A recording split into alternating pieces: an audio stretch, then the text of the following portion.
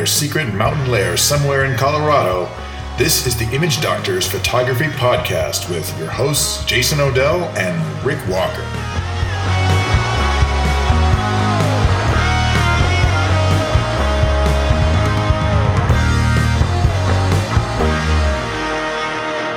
Hey everyone, it's time for the Image Doctors Photography Podcast. I'm Jason Odell. And I'm Rick Walker. And it is good to be back with you here. And we made it into February, I guess. Hope everyone had a lovely Groundhog Day, right? So it's always good. And I did watch the movie Groundhog Day. Oh, good. It's a few days ago. It's an awesome movie. I saw someone online said they should release Groundhog Day 2, the sequel, and then just release the original movie in the theaters. That would work. That would be funny. But Valentine's is coming up and all kinds of good stuff. So what is going on today? We'll be messing around with stuff. Today we're going to talk about autofocus sort of in a general overview of our approaches to it, because they've evolved over the years. Autofocus systems have evolved over the years, and with the newer cameras that we're using, from a variety of manufacturers, there's a lot of refinements to autofocus. And the question is how have we changed, or what has stayed the same? What has changed? How's our approach to autofocus happen? And that includes there's three components to autofocus that we'll consider. One is the servo mode, the single action, single shot mode, where the camera or continuous mode. Of course, you could call manual focus as one of those modes, but we won't worry about that too much. Then there's the AF pattern that you might be choosing, the focus area, the single point versus the, helper points versus wide area modes or group modes or whatever you want to call them. Even automatic area detection by the camera. And then that will also talk a little bit about the advent in recent years of automatic subject detection and how that has influenced things. And then we'll also spend a little time just talking about AF activation, because I think people forget that the way you activate the autofocus, whether you use the shutter button or the AF on button or both, and there's pros and cons of each of those methods. So let's go ahead and I think there's also I think you covered the basic kinds of settings or things to choose from pretty well, but there's also an evolution that's happened between simplicity and complexity over time. And it's kind of funny because you've got all these new features and automation that theoretically can simplify your life, and they can. But one of the things that comes along with them is a lot of complexity at times in terms of understanding them, setting them up initially, figuring out when they work and don't work. It can hurt your head at times. Right. And until you've sorted that out. Right. And and this is something that I'm seeing a lot of, looking online, people are getting overwhelmed on the higher end cameras, even good people who've been know how to use their camera. I'm not talking about people, there are people who go out and buy the top of the line camera from whoever just because, and then they get overwhelmed by it. But I'm talking like the sheer number of customizations when you've got, 3 different function buttons and AF buttons and, 17 different patterns and how do I set these sub parameters up? It can get maddening. And we don't want to go too far down in the weeds today, because that's not the point. The point really is, what's the same, what's different, a few pros and cons of different methods, and whether or not things that are on the camera, do you really even need to worry about using certain modes? You might find that you just don't even need to use an entire subset of focus options, depending on the kind of photography that you do. So, I think one thing that's changed over the years, let's just start here, is with patterns, because I think that's a pretty straightforward thing. In the beginning there was a single point, right? Mhm. I mean, And that's all you got. and that's all you had. You maybe you had a few other points that were slightly off axis, but that's it.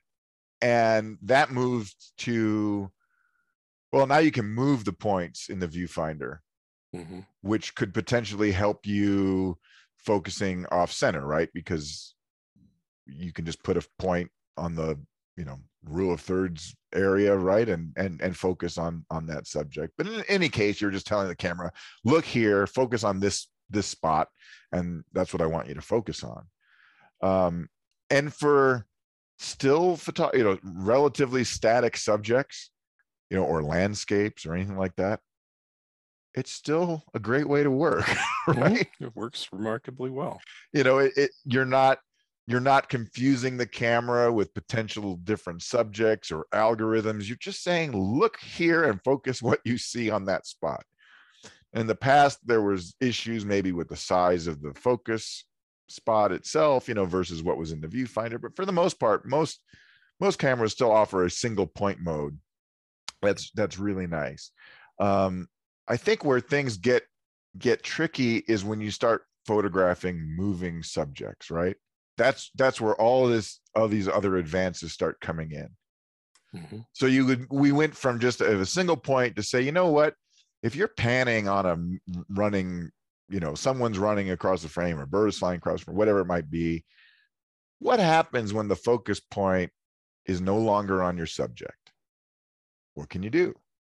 And the answer was, you can do things like expand the number of focus points that the camera is evaluating beyond the one that you have activated, which is what Nikon does with their dynamic AF areas.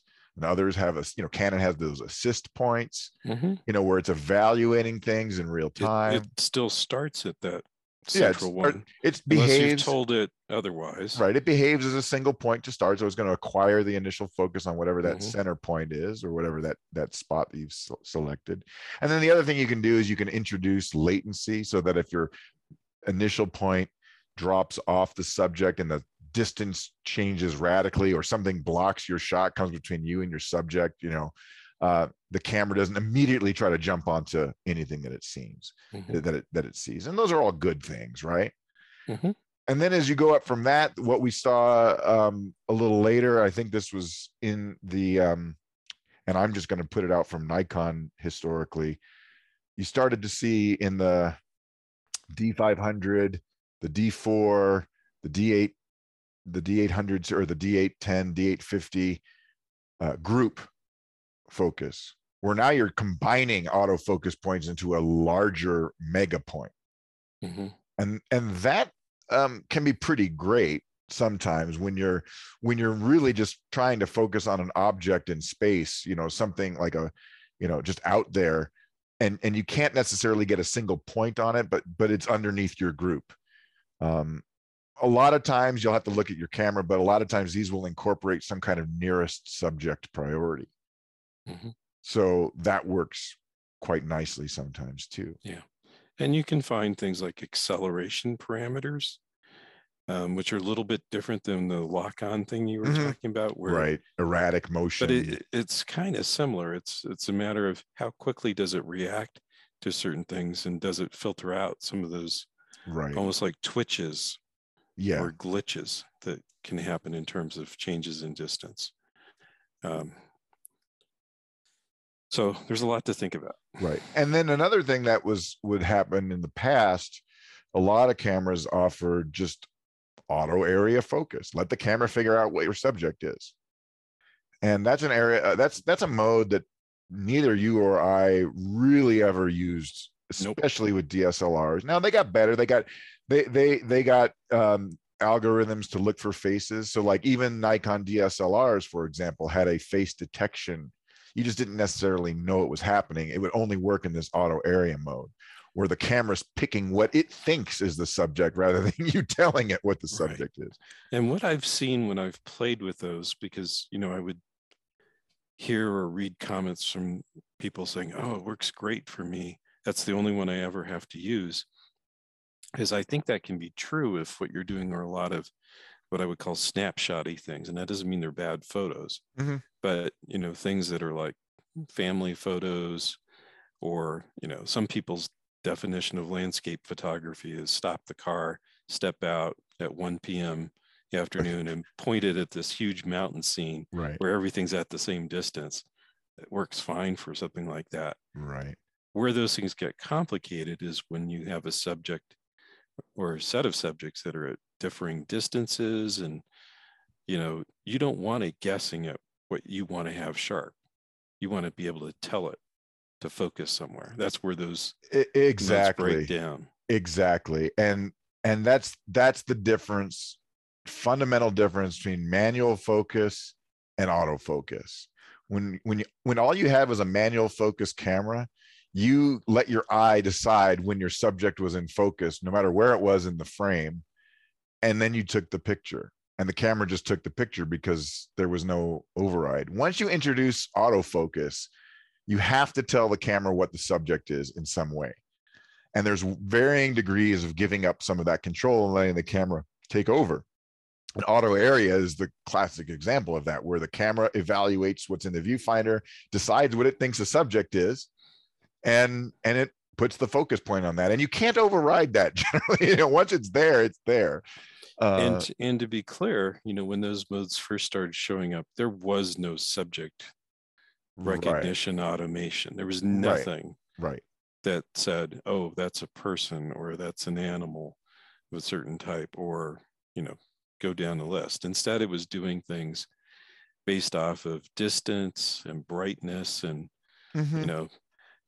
things like, well, a lot of people take photos where the sky's at the top and there's vegetation at the bottom and something else in between, and they kind of weighted things for the something in between in some cases. Yeah, but not a lot of smarts beyond that. It reminds me of those early, they talked about the evaluative / matrix metering, where it's like it evaluates 18,000 different scenes. And it's not because your camera actually evaluated them. It's because there's an algorithm that was tuned based by those. Yeah, exactly. Very, very different. So yeah, it's like that. It's amazing how often I find things like that repeated in written materials. It's just funny. Now, the latest thing with mirrorless cameras is to really offer true subject detection on a variety of different subjects, including people, animals, vehicles, right? And this is actually where it's at, and potentially the coolest new thing to come out of any of these autofocus advances, more or less. I mean, if I was going to generalize, I think it's an awesome technology. Yeah. And with them, there's pros and cons, but one really amazing thing is that these algorithms, they're predictive. They do a deep dive. As long as you put an active, when you have a mode where in your camera, whichever camera it is, when there's a mode where subject detection is enabled, and your autofocus will use it, because it doesn't work in all the modes.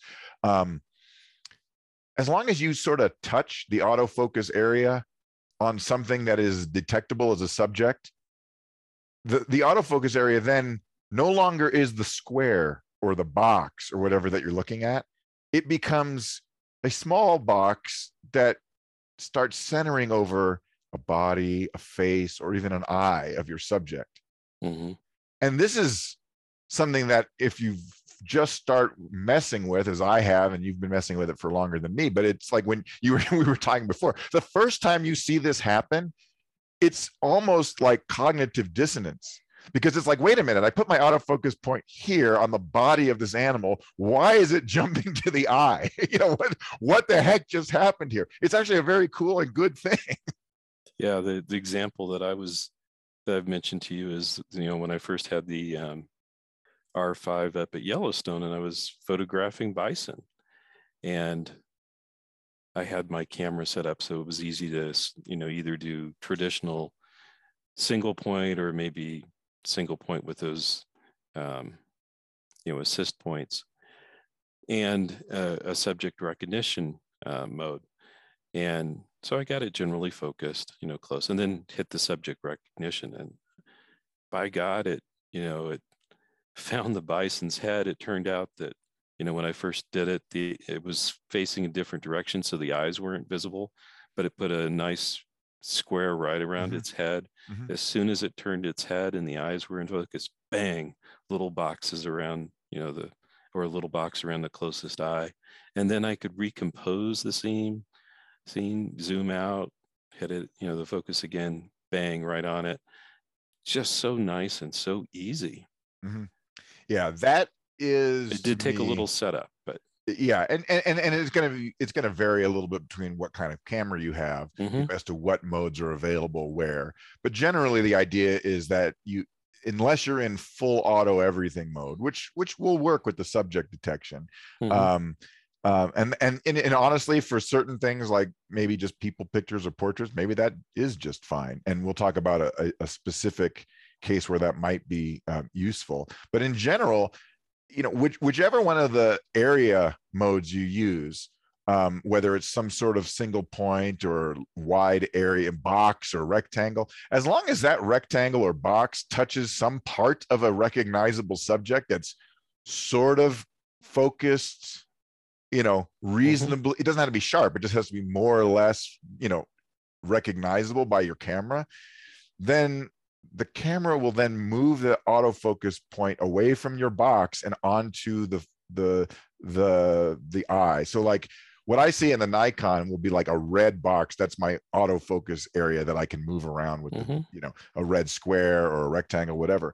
But when that red square gets on the body of a subject, like a person or whatever, then I see a white square show up on either a box around the face or a white square around the eye. And when I press the button to activate focus, that square will light up and, green, it tells me that it's focused or whatever. And then, depending on what mode I'm in, like you said, you can just then recompose your shot without even thinking about having to move your focus point. Right. The camera will stay. Now it depends kind of on your camera and which mode you're using, because there are exceptions to this. But what I found with the Nikon stuff, as long as you're, depending on your mode, as long as part of your original box is touching your subject, you can recompose okay. But that's pretty wild, and it's a very different way of shooting, and it's because you normally think it feels a little bit odd at first. It does. Then it switches to feeling quite cool. Yeah, it's very good. Now there are some downsides of it, which is sometimes a complex scene, the camera can be fooled into thinking an object is a subject that isn't a subject. For example, when we were taking pictures of giraffes at the zoo and it wanted to say the nose was the eye, the nostril. And unfortunately, you can't override that easily. To say, no, I want to focus on the head, because it says, well, you're on the subject, so I'm giving you the eye, even though the eye is a nostril. Right. So what do you, so you have to be nimble in those situations. And generally what that means is being able to take your camera out of subject detection mode quickly. Unfortunately, I've not yet come across a way to do that with an easy toggle button. What about you? Well, I mean, in terms of just turning off the system and staying in your, there's a workaround which we both use, but it's a different thing. Yeah. It depends on the camera. There are situations where it can be as simple as toggling a button. Most of the time it's usually done via like a My Menu thing, where you put that subject recognition thing on a My Menu item that you can get to quickly and turn it on and off. But the what you're about to talk about is in reality what I do, which has to do with having a focus pattern set up that simply does not use subject recognition at all. Exactly. And this would be like a single point type. Exactly. Single point or single point with assist points, whatever it might be, whatever it's called in your camera. Those don't usually enable subject detection. So their value is less about using them as your primary, but having a secondary override to kick in, so you can just tell the camera, no, look here, focus on this. Right. And then it can be okay. but I think that tends to be more of an exception rather than a rule. Like I don't worry too much about that, except I know I've got that in my back pocket. That if I need to do that, it works. I don't find myself using the single point dynamic type focusing really right now at all, because I don't need to. On moving, on animal, on things that are subject detection. Since you got the Z9. Since I got the Z9, with the Z7s and the Z6s is a different story because they don't have this option. So it's a non-starter for them. Right. That's a different thing. But again, we're talking about the new thing. But that's a cool thing to have. And normally the way you switch focus patterns involves a button press followed by a control wheel or dial turn, right? So I think one of the things that we've both done is set up a custom button to just specifically change over to a specific AF area pattern mode. So if I press one of the buttons on the front of my camera, or whichever button you've configured because it's convenient for you, it will just immediately switch you over to this other pattern, and you're good.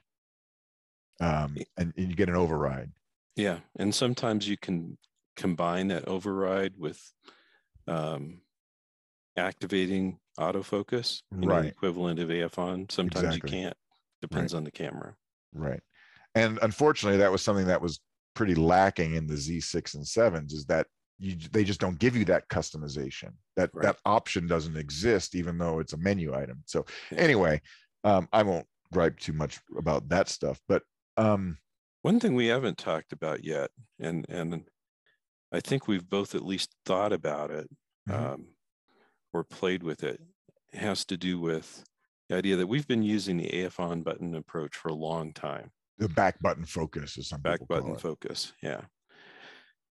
And there is the other alternative of using the shutter release, which is what we both used prior to starting to use that. And some people never stopped using it, and some people like it really well. There are even some people who have been using back button focus for years and are now switching to shutter activation with some of these automated modes. And there are pros and cons with it. Yeah. I think the bottom line is both of us are sticking with AF on for the foreseeable future. Yeah. Yeah, and at least for the most part. But there are some advantages with the shutter activation. One is if you use the shutter release to do it, your thumb can then easily move around the joystick, which it can't do if your thumb is also having to trigger the AF on button. That just doesn't work. You're going to have to, at the very least, have a little bit of time go by between movement and then being able to get the shot off. Putting it a different way, quick. The biggest advantage of shutter AF on is it potentially gives you an more ergonomic flexibility, because you could use front buttons, you could use rear buttons, you could use a joystick, all while focus is activated by half pressing the shutter release. Yeah. I mean, that's so like if you wanted to configure your AF on button to change a pattern, and so you have it under your thumb, you could do that. Use pattern 1 under the shutter, pattern 2 under your thumb. Pretty cool. You can't do that when you use the AF on system. You'd have to configure a front button for that if you have it. My belief is too that if you look at how many cameras are designed in terms of their button layout, even getting down to features of things that are enabled or not enabled, or even possible, I think the engineers doing the design have this mindset of you should be using the shutter release. Or they assume you will be. Or assume you will be, and therefore design things that way. Right. So sometimes using the AF on button, even though it may have advantages, it may take a little bit more research to figure out how to configure things. It's just a little bit more awkward sometimes. Now, part of the thing with AF on is that the reason why we've both been, reluctant to change, not that we couldn't change, but we've been using it for like 15, 16 years. almost 17. I mean, I learned about AF-ON and some of its advantages way back in 2006 when we first started this podcast. And we talked about it then, and I told you about it, and then we both started using it. And we found that for those cameras at that time, there is a distinct advantage of having AF-ON, and it comes down to locking focus. Because with AF-ON, as long as you've set the camera to be in some form of release priority, which is typically not how it's set for your shutter AF-ON, it's usually, or well, no, I'm sorry. This goes down to talking about your servo modes. If I just step back for just a second, you've got your continuous drive and your single shot drive. Action photographers want to be in continuous drive, continuous servo, AFC, whatever it's called, continuous focus motor. The problem with that is that if you recompose and don't keep the active AF point on your subject, if you press the shutter button halfway, it refocuses now on the background or whatever's underneath the button. So the elegance of using AF-ON meant if you just take your finger off the button, focus locks. Now, if you recompose, you can just continue to shoot. And this works when you don't have focus priority release set. You can just have release priority. One of the things that attracted me to it after using it for about a day, that's how long it took me to adjust to using the AF-ON button or back button focus, was that in many respects, it mirrored how I worked when I was using manual focus lenses, in that I would focus on a scene, and if my subjects were at that same distance, I didn't refocus. I didn't bother with it. I didn't, twist the lens ring back and forth and make sure it was still in focus. I just shot more pictures. Right, because in manual focus, you're always in release priority. Right. It just takes the picture. And so the AF-ON button approach kind of mirrored that, where unless I really needed the camera to refocus, I wouldn't hit the button. I would just hit the shutter release and have it take the shot, and it wouldn't go through that whole cycle of, acquiring focus and checking to make sure it's in focus and then release. Well, and for me at least, there was an elegance of being able to say, I've got my camera set in continuous servo all the time, and I can use it in any way. So if something starts moving and I want to track it, I just hold the AF-ON button down. I'm good. It works. For me, it was almost like having the camera instantly in manual focus mode, the single shot mode, or continuous, without ever flipping a switch. And I got all of them. Not everything that you and I shoot, or certainly not you, but I mean, I don't only shoot birds or sports or anything either. Right. So I shoot landscapes where I just want to have focus locked, and I don't have to think about refocusing it, or I don't want the focus position to change every time I push the shutter button. Or when I'm set up to do night photography, I know that, hey, when I press the button, even if it's dark out and the camera can't think that it's focused, it will still be locked on whatever I focus. It gives me that simplicity without having to configure a focus lock button or put the camera lens in a I don't have to change anything. I know that if my finger is off the AF-ON button, the camera will take a picture.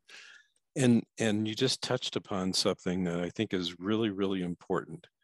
And I know, based on what you've been telling me with the Z9, you've been seeing some of this going on, where there's certain kinds of subject matter that camera is really great for, it solves problems, and along the lines of what I was mentioning with the R5, that eye detection thing can make animal photography just wonderfully simple at times, and accurate in terms of focus. But most people do a lot of other kinds of photography, and you have to keep that in mind. If bird photography is 2% of your images, but you're trying to set up your camera with all of its buttons and everything to align with that 2%, you may be really screwing up how it works for the 98%. And that's something you have to keep in mind.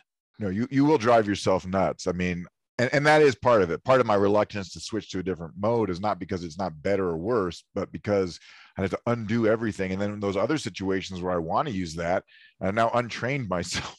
So Yeah, and one of the long-term shooting bank or one of the long-term solutions theoretically has been shooting banks or custom modes or Yeah. all of those kind of things. Like we've talked about before, I'm not a huge fan of them because what happens to me is unless I'm using those things frequently, I don't remember what the settings are. Well, and even worse, when you do a significant, settings banks is a good question that comes up all the time. Mm-hmm. And the whole idea of those is to change entire slate of settings so that your camera behaves fundamentally differently. And most people use their camera fundamentally the same, regardless of what subject they're approaching. I mean, I don't need a shooting bank to switch me from manual exposure to aperture priority because there's a button for that, right? Right. A shooting bank would be, I really want to change the way this camera behaves entirely. So I really want to change the layout of the custom buttons. I really need to have different custom functions assigned to those buttons. Guess what? Then you forget what the heck it's doing. And just like you said, now I don't remember. So you want to have a camera setting that you're mostly familiar with for your shooting that you can then tailor if needed. Now, just real quick, AF continuous single servo. Do you use single servo much these days? I use it at times. I mean, that's the mode where you focus and then the camera locks focus. As long as you either hold the shutter halfway or your AF on button is pressed, the focus doesn't change at that point. You can recompose and shoot. Yeah, I think what it can come down to is how good is the camera's continuous autofocus with the lens that you're using. And I'll just say some are better than others. Mm-hmm. So, and it's not hard to spot it. If you're pressing the shutter release or the AF on button and you're just seeing a constant pulsing of the autofocus, that means it's changing distance a little bit. And so what are you going to get when you release? It may be in focus or it may be a little bit out. You don't know with those. If you press it and it's just solid and stays there, you're good to go. Mm-hmm. And so the times I've used the single autofocus pattern are ones where I knew the camera was a little bit twitchy and continuous, or I just wanted that very clear lock on a certain subject that wasn't changing distance. Most of the time, I've been okay with continuous. Okay, yeah. So let's talk a little bit about some stuff that we do around the house to get used to things, and then we'll finish with kind of what we're gravitating towards right now. This is especially true when if you get a newer camera that has something like the subject detection options and these different patterns.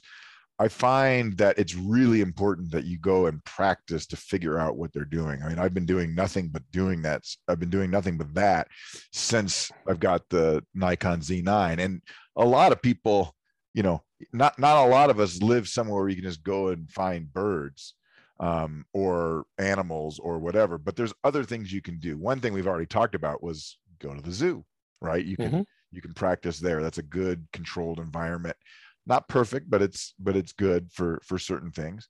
But you might be surprised at the kinds of practice targets you might find around the house. so some of those would include, like, for facial detection, you could take pictures of portraits that you already have, either hanging on your wall or even on your computer screen. It could be a TV program. Exactly. With people on it. And just see what happens and see, where is the subject detection box? Where does it show up? Is it the frame of the box itself? Does it extend beyond the box, or how does it behave once it's acquired the subject? Does it stay on there? Where do you want to be? Because that's going to give you some insight as to, like, which mode might work best for you in terms of the situation that you're in. Yeah, and if you've got some cooperative friends or family members, that can be a wonderful way to test eye detection for people, because there is a difference using it with a 3D subject versus a 2D one, like a print or TV screen. There's just, the camera has a little bit more information, and so it can affect the behavior, frequently improving it actually. But yeah, I mean, just this morning I was pointing my Z9 at bird and flight pictures that I took in Florida a couple of years ago with other cameras, just to see where it was going. You know, will it grab the eye? Will it grab the body? And it's pretty amazing to see how that works. But you know, your teddy bear tests, all the different kinds of things that work. And then when you figure out what works for you, that's one of those things where we had talked about as a tip in an earlier episode, an earlier show, where maybe you restrict the number of modes that you can toggle to with your button press and dial twist, because you might only need single point and one of the subject detection area options and call it good. And if you do that, maybe you're able to quickly switch things on the fly. You know, just, there's nothing worse than having to scroll through, 18 different patterns to figure out which one you want to be in. Yeah. So that can work really well. So right now, how do you have what are you sort of gravitating towards for your general purpose focus settings? Or,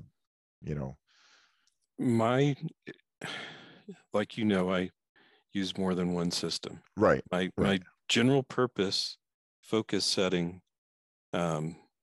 is just a single point, usually in continuous. It's really that simple. And continuous because you're using the back button focusing method. Yeah. Right. Yeah, that works. There are some cameras that have just god awful back button focus configurations, buttons that are just tiny or in entirely the wrong spot. Right. And in those cases, I've used the shutter to release. I mean, to activate focus, but I try not to because I prefer the other in general. Right. That's similar. I mean, I haven't settled on any one particular thing, but I do like, same as you, I like using continuous drive, continuous servo and with back button, because again, that flexibility of just saying, when I'm focusing, it's focused, and when I let go of it, it's locked.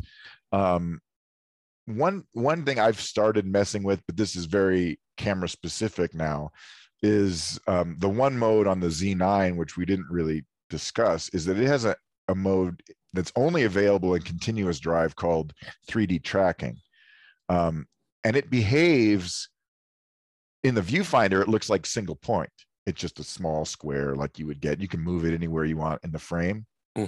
But in the absence of a detectable subject, an animal or a person face or whatever that you put it on, it just locks on whatever you point at. Using color and distance and all the other information, and then you can just recompose and shoot with AF engaged or otherwise. So I can press the AF on button and that locks, and then when I recompose, as long as I'm holding my thumb on that, it stays that way. If I let go of the AF on button, the focus point jumps back to, say, the center, which is nice, because a lot of times I'm trying to change subjects this way. And would I use that for landscapes? Probably not. I mean, I would just switch to something different. But it's a really elegant implementation of something that sort of had parallels in the Z6 and 7, but never really worked the way I wanted it to, the subject tracking option. This works really well. I mean, my neighbors have a flag on their house across the street, and if I point out the window and I put they have the American flag, right? If I put the spot on the blue field, it stays on the blue field.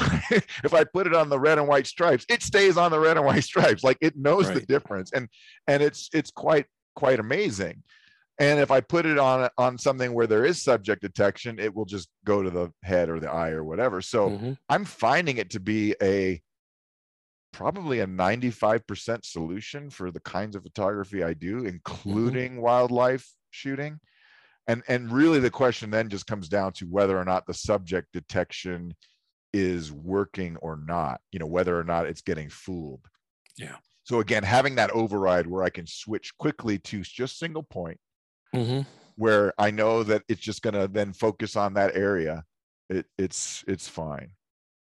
But it's cool. I mean, it is a different way, and I'm still getting used to it. I think you've had more practice than I have. This idea that I can place the focus point on the subject, and as long as I'm activating the shutter, half pressing, or I mean activating the autofocus motors, I can just recompose freely in the frame and just turn my brain off from having to think about, I got to move the little joystick around, or I got to lock focus, or I got to do all these things. No, you just put it on there continuous and let it focus away. So right. Very cool stuff. Did we miss anything?